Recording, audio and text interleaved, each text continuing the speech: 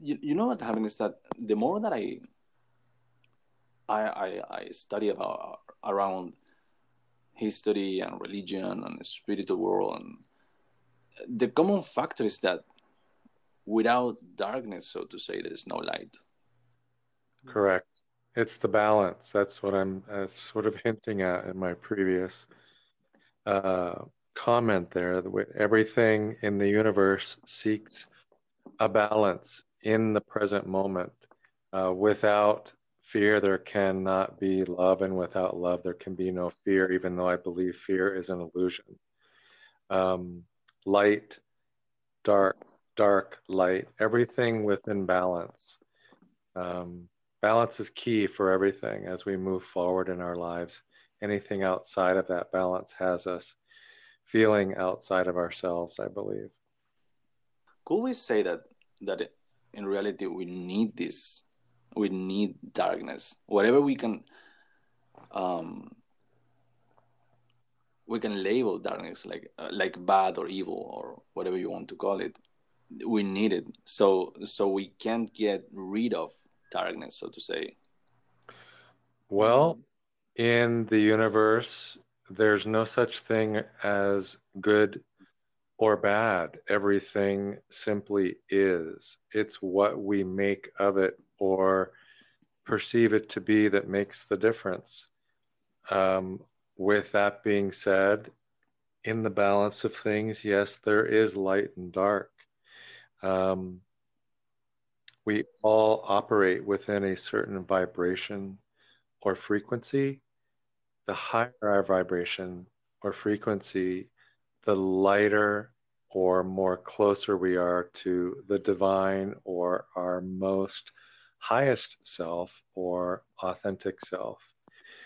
In the lower vibrations where fear can said to be exist, that is um, where the opportunity to fall down, so to speak, or fall into the well of fear exists. So each human on their path is all vibrating at a different level or a Mm. different frequency, and everybody is all doing this differently. There's no opportunity to compare or judge. Um, we are all moving forward at our own pace, our own speed, and heading in the same direction in different ways, if you will. Yeah, yeah, and I think that I want to ground a bit the idea of darkness and light.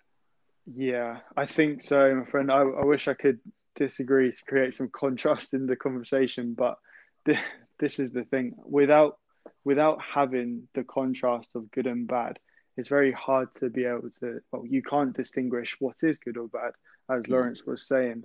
And also the darkness or the hate or the evil that naturally occurs in the world does also provide the opportunity to grow from it as long as Yeah, the person is equipped with the tools to be able to do so. So it's an interesting one because I think when people hear this, they might think, oh, so you're justifying, the bad stuff that's happening in the world.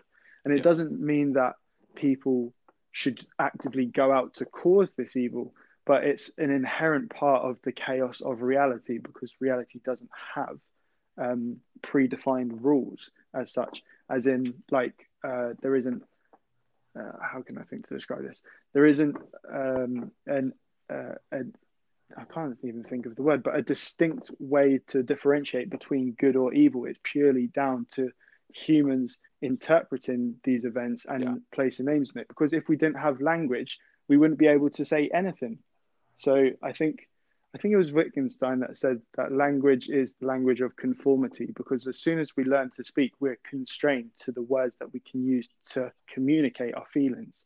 So in that sense, I think we're always going to be limited by it.